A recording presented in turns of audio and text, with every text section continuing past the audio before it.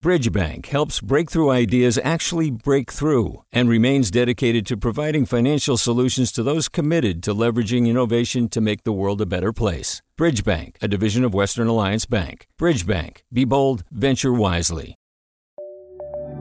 From KQED.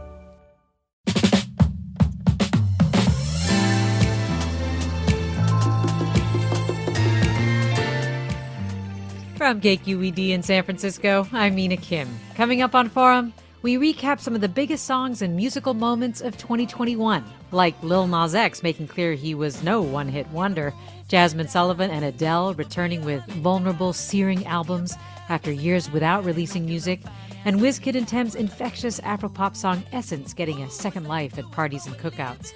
Songs and live shows were a key source of solace, strength, and entertainment as we continued to navigate the pandemic in 2021. Share your favorites next on Forum.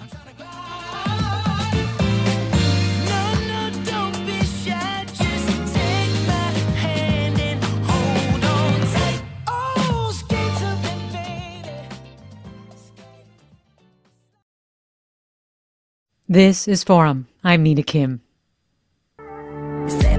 Acting different, yeah. Funny how I finally flipped the script on ya. When you the one who's double dipping, yeah. You so sloppy how I caught you slipping, You're off the lease, run me my keys. No more popping up the hitty, yeah. I ain't even got the miles to trip on, yeah. No phone, who is this? Brand new, like the whip, rack it up, no assist.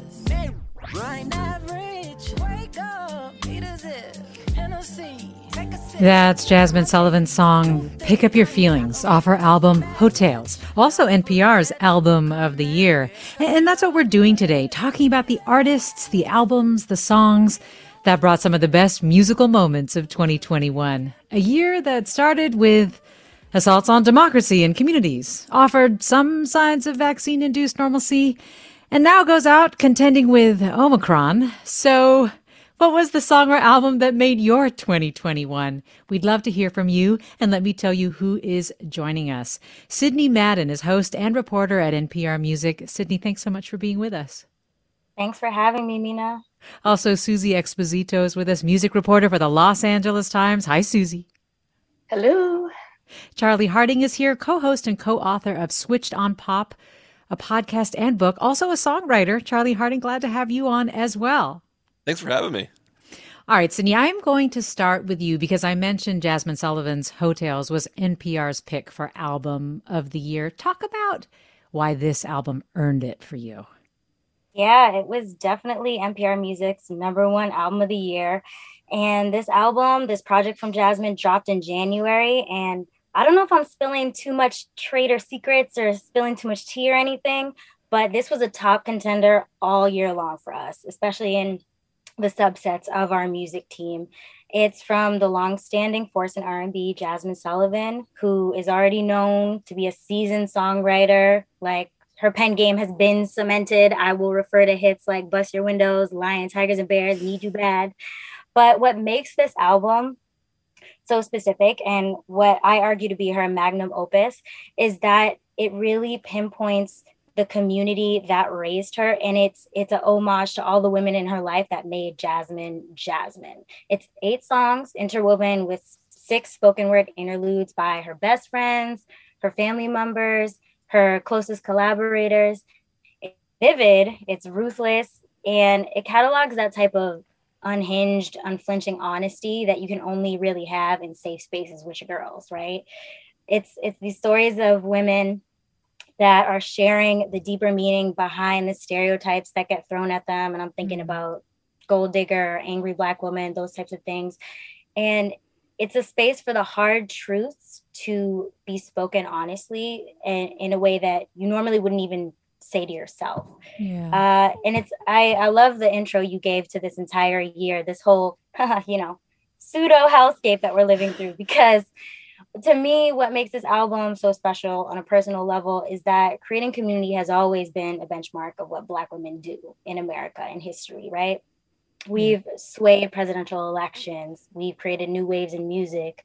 But at the same time, we're codified and flattened to not matter in courtrooms, in hospitals, in classrooms. So I think Hotels is really just an encapsulation in the time capsule of Jasmine's crew of women that remind her that she matters. Yeah, I love that part of your write up when you were talking about creating community and honoring that community and reminding Jasmine's community of people that give her so much strength, that they matter. There was, like Jasmine, another artist, another powerhouse singer who returned after a long break. And I'm thinking about Adele, Charlie Harding. And actually, first, let's hear To Be Loved off her album 30. To be loved and love at the highest count means to lose all the things I can't live without. Let it be known that I will choose to lose.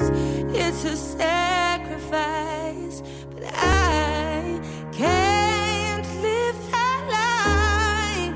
Let it be known, let it be known And, that I and Charlie, I know you had some thoughts on that album. Tell me what you think.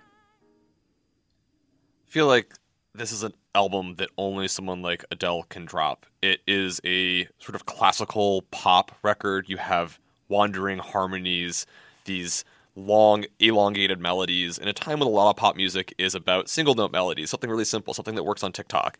And she's going to roll out an album in a way that you can only do when you have the stature of Adele. She's going to take over the Griffith Observatory and do a private concert for the most famous people on Earth in a live concert that you can watch on streamers. And she can roll out an album like this in a way that, you know, a lot of other people have to slowly build their story up over social media, but she can claim a moment, and she does it because she earns it with her voice. I love that on that moment, Let It Be Known, where we hear that moment in her voice where she has such control, but there's a little bit of crack in the voice. You can see the command of the music, but also the vulnerability that she's showing. And I think that's why we all love Adele.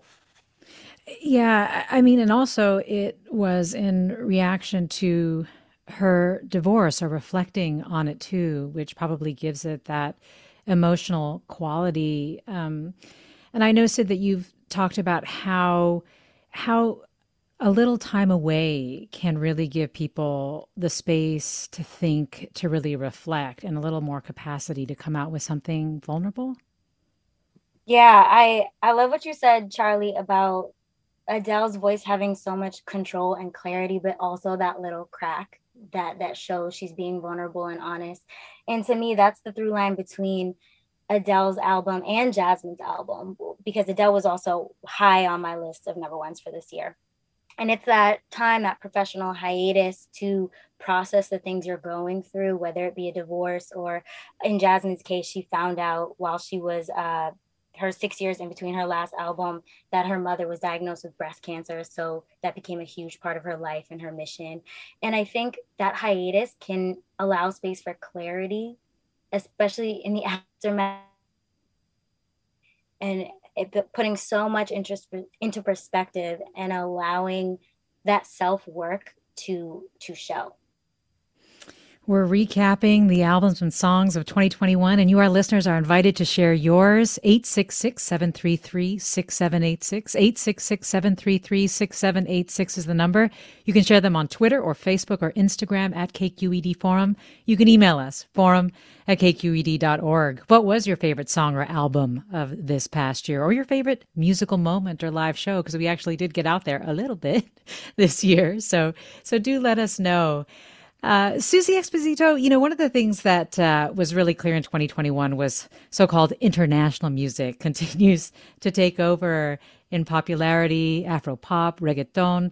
And I remember that you wrote this piece about how reggaeton found a new groove this year. And I'm wondering what stood out to you.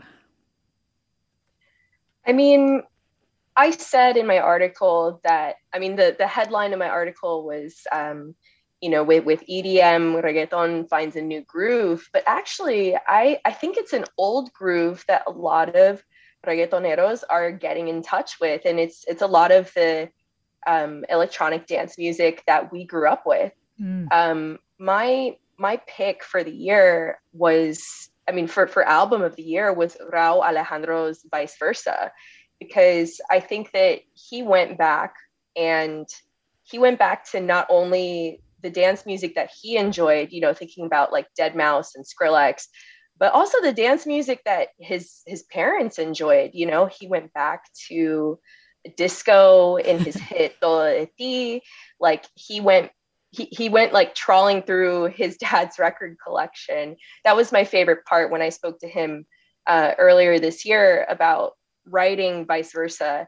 And he was thinking like, I want people to dance. And so I went back and thought of everything that has ever gotten people moving in my world. Yeah. And so he plays with like drum and bass. He, turns a trap song into like an old school bolero. And I think that is so indicative of where our generation is at. I think about, music in the 90s or the 2000s and how wrapped up in authenticity everyone was, where it was like, okay, you have to, if you want to be the most authentic artist, you have to stick to this particular art form. You have to stick to this way of doing things. And I feel like, and you can tell me if I'm wrong, I feel like, millennials, Gen Z, we just like want to throw whatever sticks at the wall and see what comes out. And I think that so many artists in the Latin space have successfully done that. I think of Farruko's Pepas, which was this enormous hit. If you don't know what I'm talking about, I swear if we listen to 30 seconds of that song and you hear the horns, you'll immediately know. It's been just everywhere. Or if you land in Miami, you will hear that at the airport, because that was one of the few trips I took this year, and it was like, okay, this is the sound of Miami this year. Got it. It truly is the sound of Miami, and both Rauw Alejandro and Farruko, like they're both Puerto Rican, but they have mastered this art of creating a like a pan-Latin sound that's also accessible to so many different people. Just dance music is international music. And at this point, reggaeton is international music. Mm-hmm. Nobody can resist it. You could go to, when I've been to France, I've been to Italy, and they were blasting reggaeton. And that's where it's at right now, which is exciting. Yeah. But that's also where it's always been. If you listen to reggaeton mixtapes in the 90s, you'll hear them playing with dance hall, but then you'll also hear them playing with Miami freestyle or something, just whatever brings out the boogie, you'll hear it in reggaeton, and it just moves so seamlessly through. Totally. We're talking with Susie Exposito, Charlie Harding, and Sydney Madden about the year in music, and we're going into the break with Todo de Ti.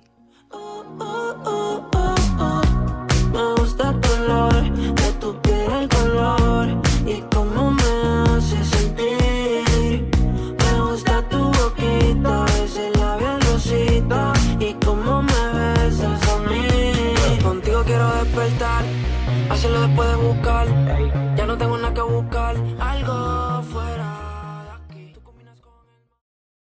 Support for Forum comes from San Francisco Opera. Set 10 years after a school shooting, the critically acclaimed opera Innocence takes us into a complex emotional journey where our understanding of innocence and guilt is constantly upended.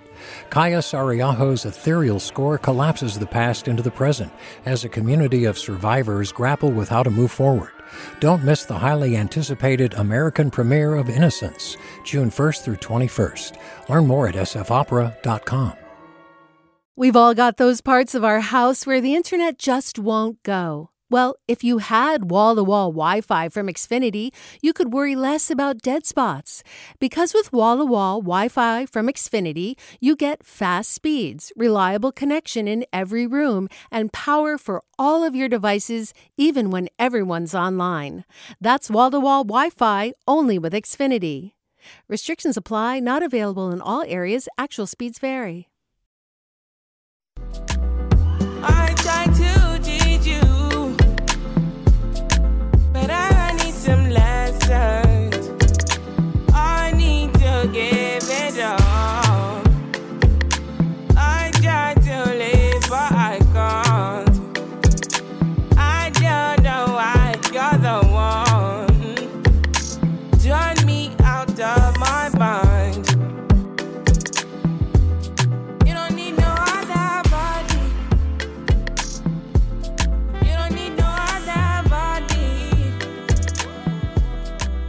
All right, we're hearing Essence from WizKid and Tems, and that's a song that definitely got a second life in 2021, and we're talking about the music of 2021 with Charlie Harding, co-host and co-author of Switched on Pop podcast, Susie Exposito, music reporter for the Los Angeles Times, and Sydney Madden, host and reporter at NPR Music. And you, our listeners, are with us joining the conversation at 866-733-6786, posting your thoughts on Twitter, Facebook, or Instagram, emailing us forum@kqed.org. And Sydney Madden, I know that you were struck by the staying power of that song, and maybe even just what it reflects about Afropop and its popularity. But talk about why that song stood out to you. Yeah, absolutely. As you said, Mina, this was a song that rarely gets the chance, got the chance to have something that songs rarely do, which is have that second life, have that resurgence, and have that that energy and that hype of discovery really stay around it. So Essence by WizKid featuring Tems is actually from WizKid's 2020 album. I forget the name of the album right now, actually. I think it's Made in Lagos. And when that album dropped in 2020, WizKid is obviously a mainstay in the Afropop, Afrobeat world, but he had a lot of bigger collaborations on that album. I'm thinking like Burna Boy and Future and bigger names than Tems, who's still up and coming in the Afrobeat, Afropop sphere. But for fans of WizKid who, didn't just jump over this song, this was the song that clearly would have been Song of the Summer in 2020 if we were allowed to have it, right? So I think I wrote earlier in the year that the song didn't get the proper justice because it didn't have a fair playing field, because we were obviously all quarantining, or we should have been responsibly. But the second coming of this song, when people were let outside again in 2021, proved that it wasn't just some flash in the pan. It wasn't just some, fleeting Twitter topic or fodder for just the fans of within this genre. Yeah. Justin Bieber hopped on the remix of the song, which a lot of people, which obviously broadened the audience of the song and got it to new levels of airplay. I won't say that it actually bolstered the appeal of the song for Afrobeat fans necessarily, but it definitely played a great role in raising WizKid's profile on a more international level and getting more people hip to Tems, who is now enjoying like a breakout season in her career, and whose follow-up EP after this Essence explosion, it's called If Orange Was a Place, is definitely worth people's ears. Yeah, well deserved. Well, we've got listeners sharing their favorites. May writes, my favorite album of 2021 is Blue Heron Suite by Sarah Jarosz. It's beautiful. The genre would best be described as folk or Americana. To me, the songs tied together nature and facing the possibility of losing a loved one with hope in a remarkable, touching fashion. I like the whole album, but Morning and Blue Heron are my favorites. And Cody writes on Instagram, Nobody by Nas featuring Lauryn Hill. That was a meteoric song for me this year. Also, Terrace Martin's Drone is dang good, start to finish. Let me go to caller Celeste and Hercules. Thanks, Celeste. What do you want to share? Hi there. My favorite album of 2021 was Coldplay's Music of the Spheres. I just really, really enjoyed this one because of their second release teaser before they released the album was Coloratura, their longest song that they've ever made, about 10 minutes long. It doesn't feel that long at all, and it just really spoke to me during this hopeless time. I love the entire album, but Coloratura specifically spoke to me, and just their whole album in general talks about humankind, what we're capable as humans to just love one another.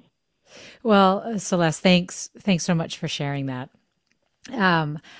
I want to talk a little bit now about a song that definitely hit a lot of people, not just as music, but also a moment. I'm thinking about Lil Nas X's Call Me By Your Name. And Charlie Harding, of course, that is one way you described this song.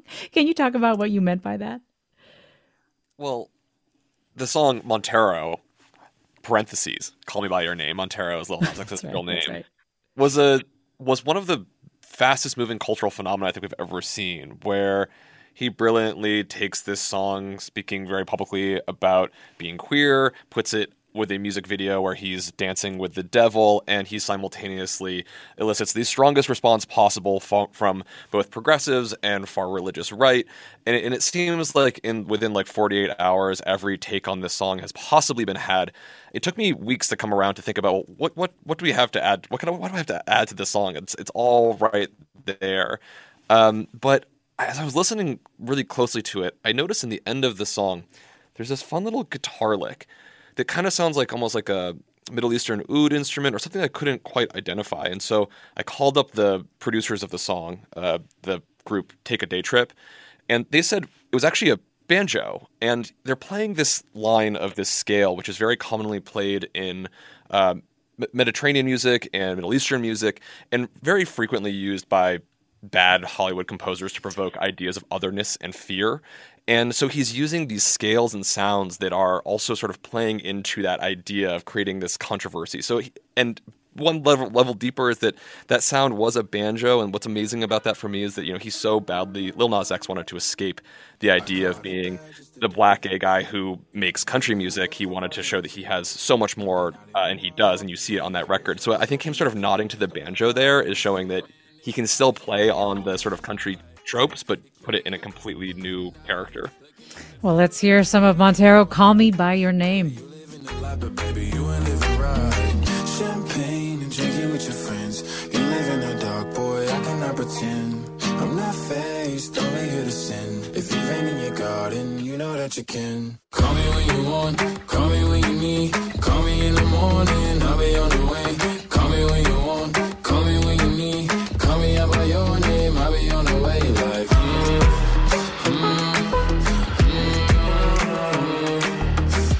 All right, Susie Exposito, I want to get your thoughts on this song. I'm glad that Charlie finally cracked the code for me in terms of like the ending of that song. I think of it as a flamenco song. Flamenco is a Southern Spanish medley of Roma and Middle Eastern, North African sounds. But the fact that it's a banjo is just, that's a through line I would never have expected. I love that Lil Nas X really came out swinging this year, especially with such a, not just like this really captivating music, but also the visual language of Lil Nas X. Yes. And I think I have some very charged thoughts about it, but I just think that he knew going in that if, that once he would come out, it would be an issue. I think he was already bracing himself for the satanic panic, as, is what happens oftentimes when popular artists come out of the closet. And he just leaned right into it. Yeah. He was like, yeah, I'll give you something to panic about. And I loved it. Yeah. Yeah. You mean sliding down a stripper pole from heaven into hell? Wasn't going to go over well with everyone? Yeah. Into Satan's lap and doing a lap dance. Yeah. And Sid, you called him a boundary breaker, and actually mentioned a couple of boundary breakers, both Lil Nas and also Doja Cat. Talk a little bit about why you see them that way. Yeah, before I get into Doja Cat and their similarities, I want to just call back to something that we were just talking about. So first of all, shout out to Charlie for doing the research, #journalism, figuring out that it was a banjo at the end. That little tongue-in-cheek to saying, hey, I'm not just the gay country star from the gay black country star.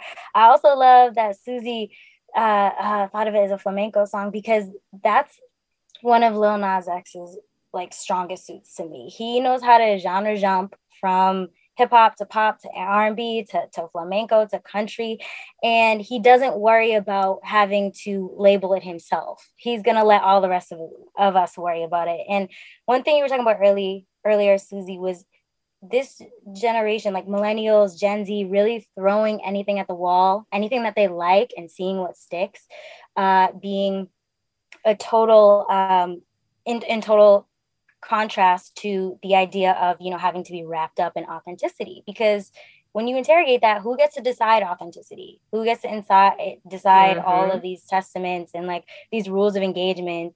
Because that's when you figure out, oh, who's deciding it is actually doing it to stifle and to stereotype these other people, right? And, absolutely. And what I think Lil Nas X is doing while he's having so many people, you know, clutching their pearls and chasing around their cutoff heads or whatever, is he's spearheading a lot of conversations about homophobia in hip hop that have gone unspoken for so long. And that's why I call him a boundary breaker, because it feels like everything that he's doing, whether it be Call Me by Your Name or the satanic sneakers marketing campaign that got him like sued by Nike, and then he used that to promo his next song, Industry Baby. Like, we're playing checkers, he's playing chess over here. But anyway, no, the fact that he is interrogating all of these things about hip hop and what the new generation of hip hop wants to do, you know, it's a turning point for hip hop, and hip hop being considered the most culturally dominant force in the United States. I think we're at a very pivotal point where the you know, so-called gatekeepers of hip hop have to answer to their own hypocrisies. That's what he's doing. Like, that's why I mean, like, he's a boundary breaker. And I guess that can flow into the next topic of Doja Cat with her debut album, Planet Her, because she is also another highly skilled, highly stealth genre jumper who the old gatekeepers really don't know what to do with. Like, she has a lot of pop sensibilities. She has a lot of rap sensibilities. She's highly ambidextrous. She has an amazing charisma, amazing performance value, self-deprecating humor. She's a digital native who basically spent more time in her life on the internet than off of it. So that's why she's doing the same thing as Lil Nas X. Like, she's pinpointing that exact sweet spot that is gonna, you know, piss off all her parents and her parents' friends, but that her key demo is just gonna ride with. So that's why that album is another standout for me of the year. Well, let me play a little Doja Cat. Get into it, yeah.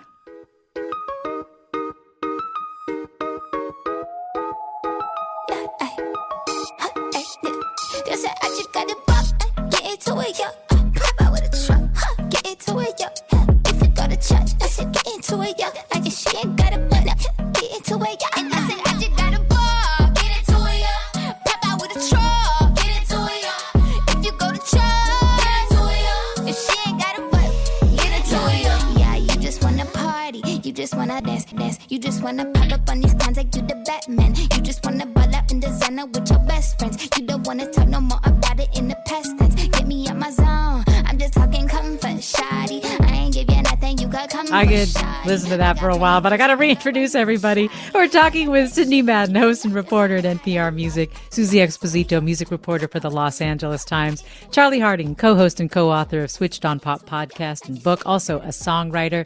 We're talking about the year in music, and you, our listeners, are sharing your favorite songs or albums from 2021, maybe your favorite musical moments.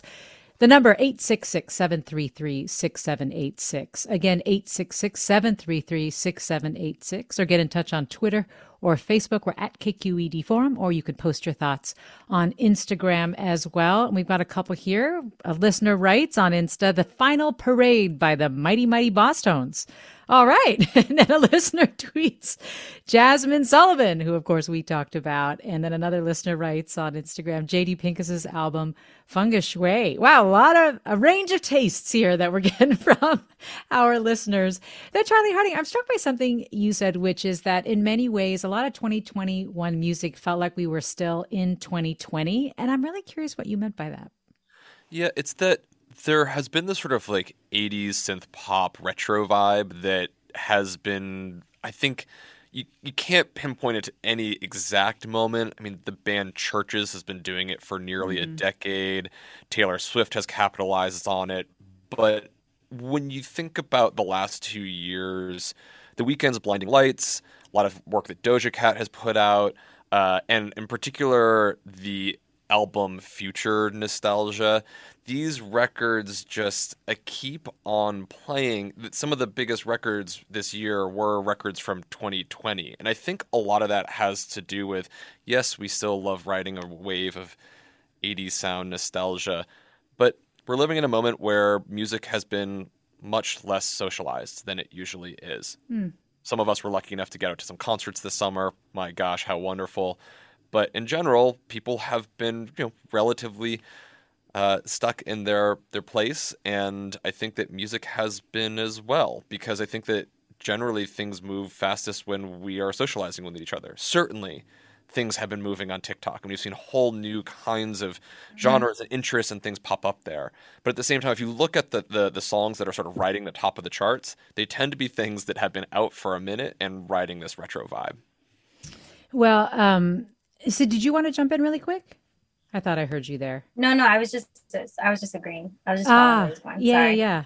So we heard some top picks from NPR. That would be Lil Nas X's Montero, and also top album from Jasmine Sullivan. But I want to ask about an LA Times pick for top songs of 2021. And Susie Exposito, I was struck by the choice of Turnstile and their song Holiday.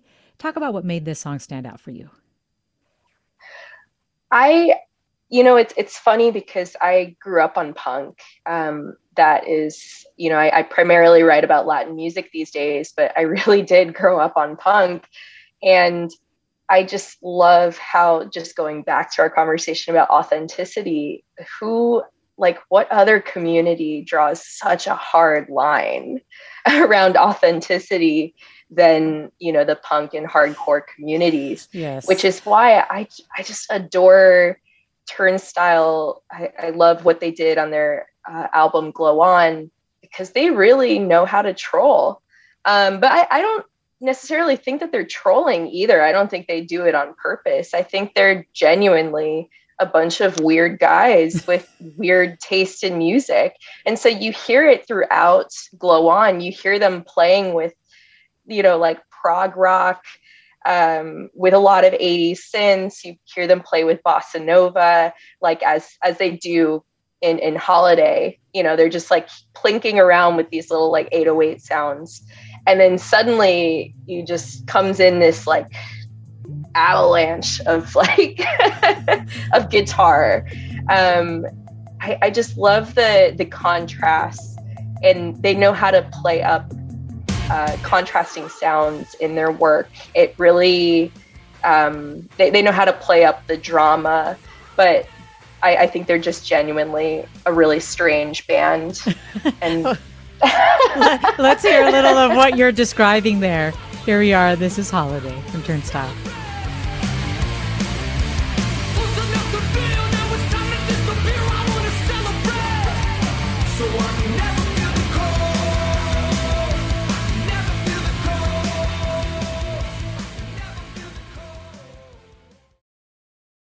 Support for Forum comes from San Francisco Opera. Set 10 years after a school shooting, the critically acclaimed opera Innocence takes us into a complex emotional journey where our understanding of innocence and guilt is constantly upended. Kaya Sariaho's ethereal score collapses the past into the present as a community of survivors grapple with how to move forward. Don't miss the highly anticipated American premiere of Innocence, June 1st through 21st. Learn more at sfopera.com.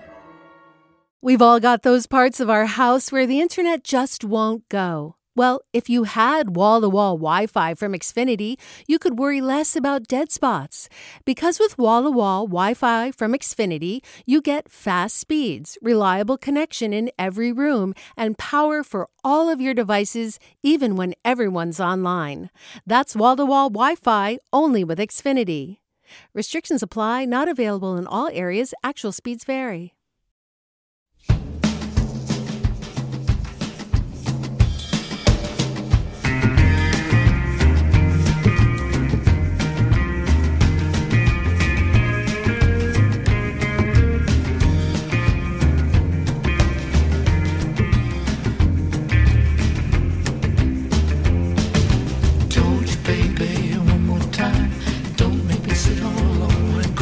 So I know, but I can't let go. I'm like a fish out of water and a cat in a tree. It don't even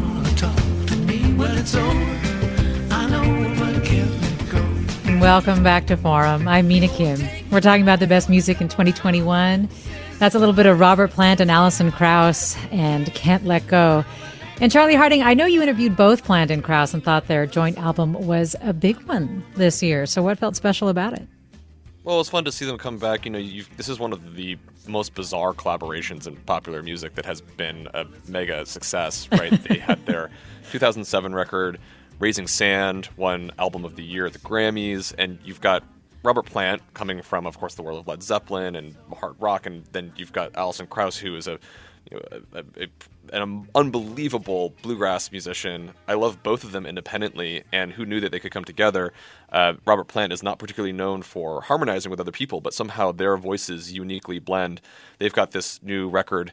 They went from Raising Roof to now, Raising Sand to now Raise the Roof, and they do something unusual. They create this very melancholic sort of Americana of covers with a really broad range of artists, from groups like Calexico to the Everly Brothers, Betty Harris, Merle Haggard, and there's something really joyful in the way that they cover songs that tend to be about heartbreak. There's this sort of contrast where the relationship between the two of them is really beautiful. And in speaking with them, I got to learn about how it really truly is a completely spontaneous kind of collaboration. If you try to ask Robert Plant detailed questions about his method, he'll just brush you off and be like, no. We go in the studio, we make the song, we do it as it is, we try to honor the song, and that's that.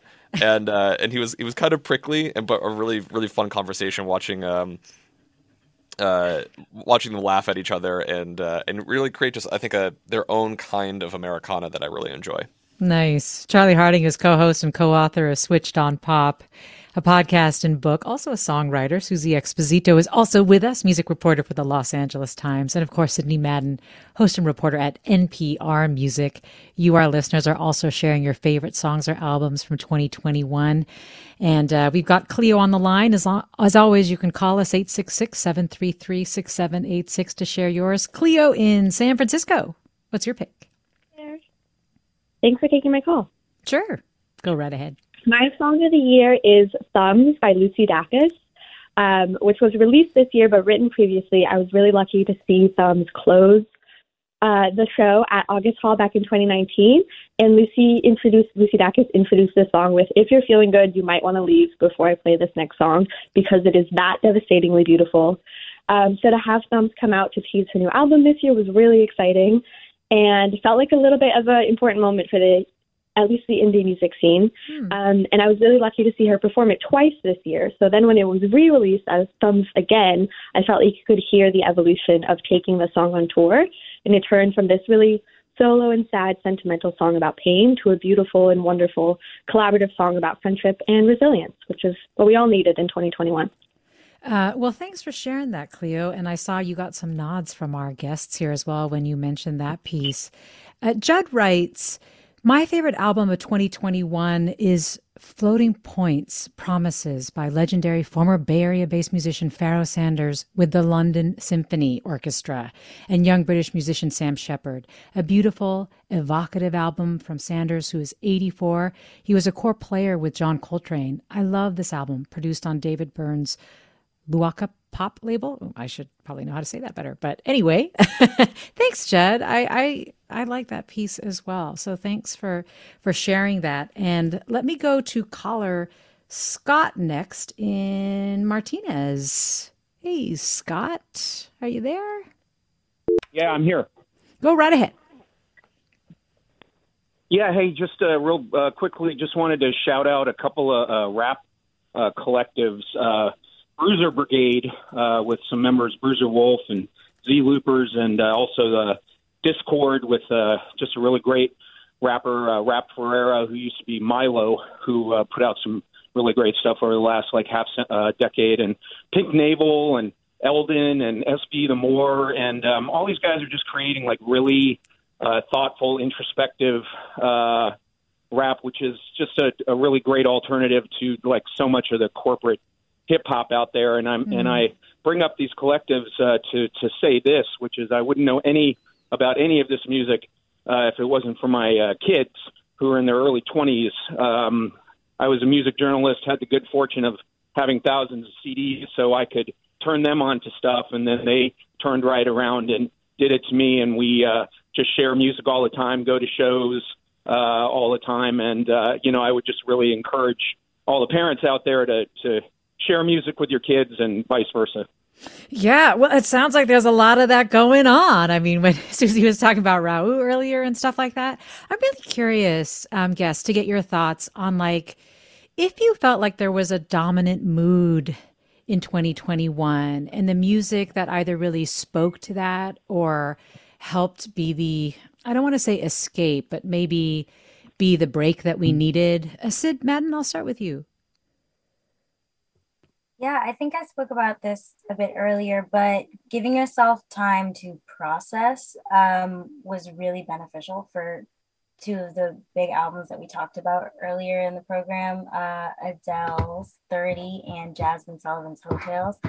And I also think we're in a time of immense uncomfortability, and that is proving to give way to a generational and cultural shift.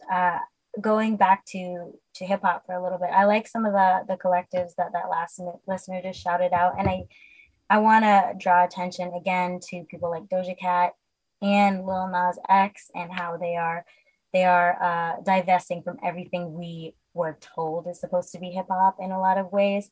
And they're putting out the most innovative, disruptive stuff, especially compared to people who have been, considered the titans of hip hop at this point. I'm thinking about Drake or Kanye or J. Cole or Young Thug, all of whom have dropped albums this year. And that's not to say their albums weren't good, but it just wasn't speaking to the immediacy of the moment in the same way that these younger acts were. I think that's a big through line of the year. Interesting. What do you think, Charlie?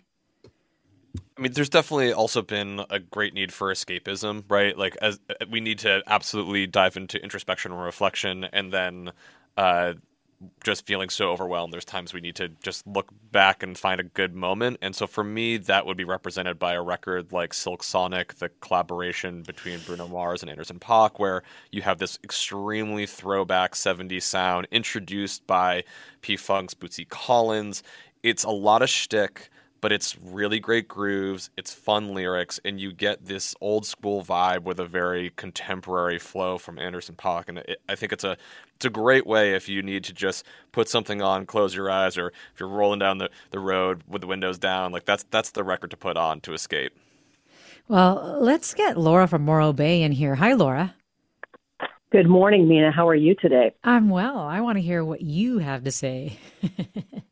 Well, I'm an old timer. I'm somewhere between the end of the baby boom and the beginning of the Gen Xers. And the best song that I think came out in 2021, which represents what we're going through with the pandemic, by a young lady of the name of Olivia Rodrigo. I think she's 17 years of age. Brutal is the name of the tune. Well, thank you for sharing that. Olivia Rodrigo definitely came up for our guests in terms of an artist that really hit 2021 well. And Susie Exposito, wanted to get your reaction to Laura. And if you also wanted to add anything that you were thinking about sort of the 2021 mood and the artists and music that spoke to it. I think that, the first thought I had was just like breaking out, just like wanting to bust out of whatever funk we're in right now. People are dying for a release. People are dying. I'm sorry, I'm not very elegant. And I think that amid all of the grief that we're experiencing, having to be so much more in touch with the, like, not just like what we're going through as a collective, but how we're internally processing it. I see, the last couple of years as like an opportunity for a lot of artists to go and think about, who do I want to be? What kind of person do I want to be once we're finally able to bust out and actually live our lives a little bit closer to normal. With Olivia Rodrigo, I feel like she's manifested the, pop rock star that she's always wanted to be. The fact is that, she's been on High School Musical. Like, she has had this very like kind of bubblegum trajectory, but with Sour, she finally got to bust out and live her like pop punk dreams. And I see that for another artist who I selected as one of my top picks, Halsey. I think that we've seen in the last couple of years, we've seen this evolution of something called like dark pop, which I really enjoy. I mean, I feel like we got it with Billie Eilish with her first album. We got it with there's a TikTok star turned hit artist, Nessa Barrett. You know, she wrote a song called I Hope You're Miserable Until You're Dead. And that's a pop song. But it's incredibly dark. And I think Halsey is one of the leading voices of this genre. You know, she teamed up with Trent Reznor and Atticus Ross, you know, two guys from Nine Inch Nails, who would have thought, to produce this really like powerful dark pop masterpiece that mixes like industrial and trip hop sounds with the sounds that we're most familiar with when it comes to Halsey, to like this pop vocal. But yeah, I really enjoyed that Halsey, you know, came out with a song like I'm Not a Woman, I'm a God. For one, Halsey has to remind us, yeah, by the way, guys, I'm non-binary. This is how I'm going to say it to you. Yeah. But also Halsey navigating her pregnancy and like the body horror that entails. And doing it in a format that really, it takes me back to like, you know, it takes me back to like Tori Amos making really disturbing and intimate piano pop music. It takes me back to like Alanis Morissette, which I think, you know, Olivia Rodrigo's Sour also did a similar thing, this really gritty confessional pop rock music. And I think a lot of young artists are really leaning into that. We're talking with Susie Exposito of the LA Times, Sydney Madden of NPR Music, and Charlie Harding of Switched on Pop. And you're listening to Forum. I'm Mina Kim. We're talking about the year in music, and we're getting lots of calls and comments coming in. One listener wrote on Instagram that their pick this year is the song Human by Lola Rice. This was before the show today, and so we were able to pull a little bit of this song. Lola Rice is a student at UCLA and self-produced her debut single. So let's listen to a bit of it. It's called Human. When you told me I'm not special, you probably were right.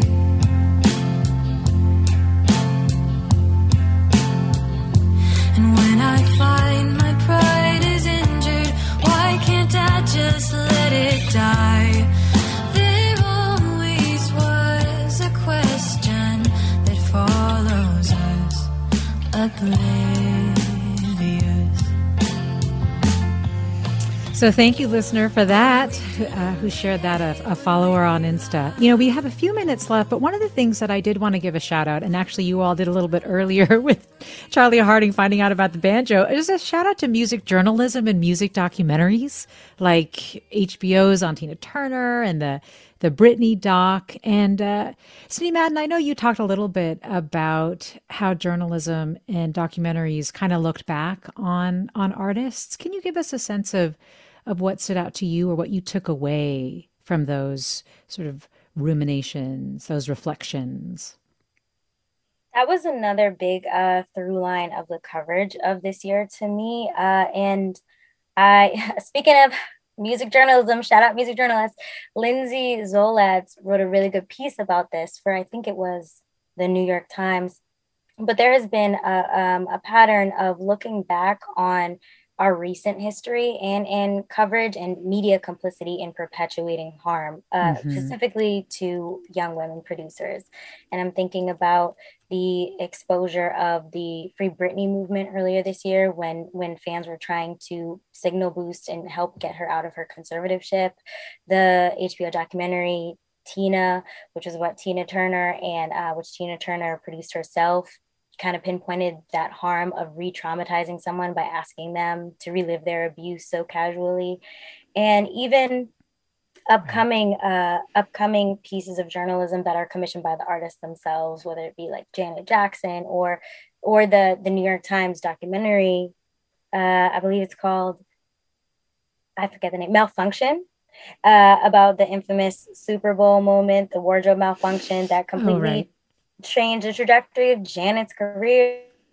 Left Justin Timberlake mostly unscathed for that time. And I think the commonality between all of it is calling out misogyny, but not doing it. But it's more about not doing it in retrospect, doing it in real time. And I think that's been the call to arms this year. So we're approaching the end. And of course, when we look back at a year in music, we also think about the artists that we lost just this year. And I wanted to give all three of you just a chance to name one whose death hit you pretty hard. And Charlie, I'll start with you.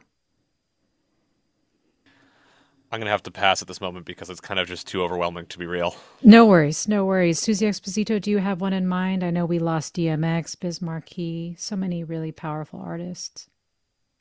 Yeah, a huge one was Vicente Fernandez. Oh my God, yeah. It was so powerfully felt here in Los Angeles, and I'm sure up in Northern California as well. Like, it's so funny because the thing is like, I'm Caribbean. I'm not even Mexican, but even people in my family were talking about it because of how incredibly like, I guess Fernandez was just the kind of artist who, yes, he represented Mexico. He was like the, I guess like mascot of Mexican culture for a long time. Ranchera he was a movie star. Yeah, the Ranchera King. And even my abuela, like she's from Cuba and she listened to Vicente Fernandez. And like, that's how far he resonated. Yeah, it was so recent. Culturally, and so recently. Yeah, December 12th. Wow. Sid Madden, really quick from you. Yeah, I would have to agree with Charlie. It is pretty overwhelming. The first one that comes to my mind is someone who died on December 18th. That was the LA rapper Draco the Ruler, who was fatally stabbed while he was at a festival performing in LA. And it's uncovered a lot of the broader injustices that his career and his life had. Sid Madden, Susie Exposito, Charlie Harding, thanks for going there with me. Really appreciate hearing all of your thoughts. And I think we'll end on one of the listeners' favorites, Pharoah Sanders, and we'll hear Pharoah Sanders and Floating Points, Movement 6. You've been listening to the Year in Music wrap-up on Forum. I'm Mina Kim.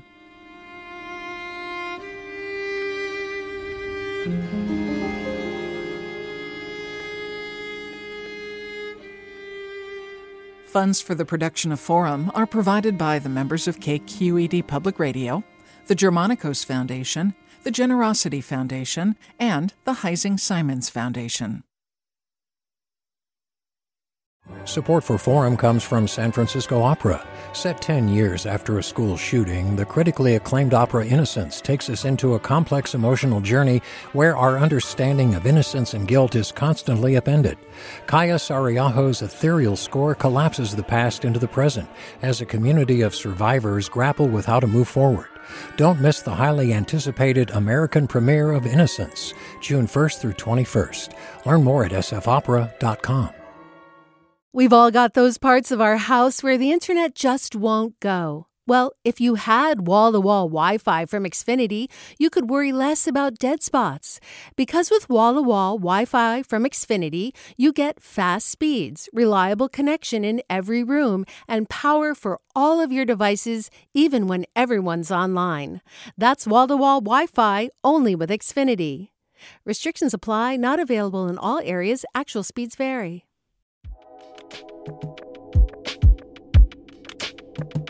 Did you ever wonder what it's like to live alone, hidden in the woods, not speaking to a single soul for 30 years? Or wander the desert, uncover a hidden well, and dive to the bottom of the deepest water hole for 2,000 miles? The Snap Judgment Podcast takes you there with amazing stories told by the people who live them, with an original soundscape that drops you directly into their shoes. Snap Judgment.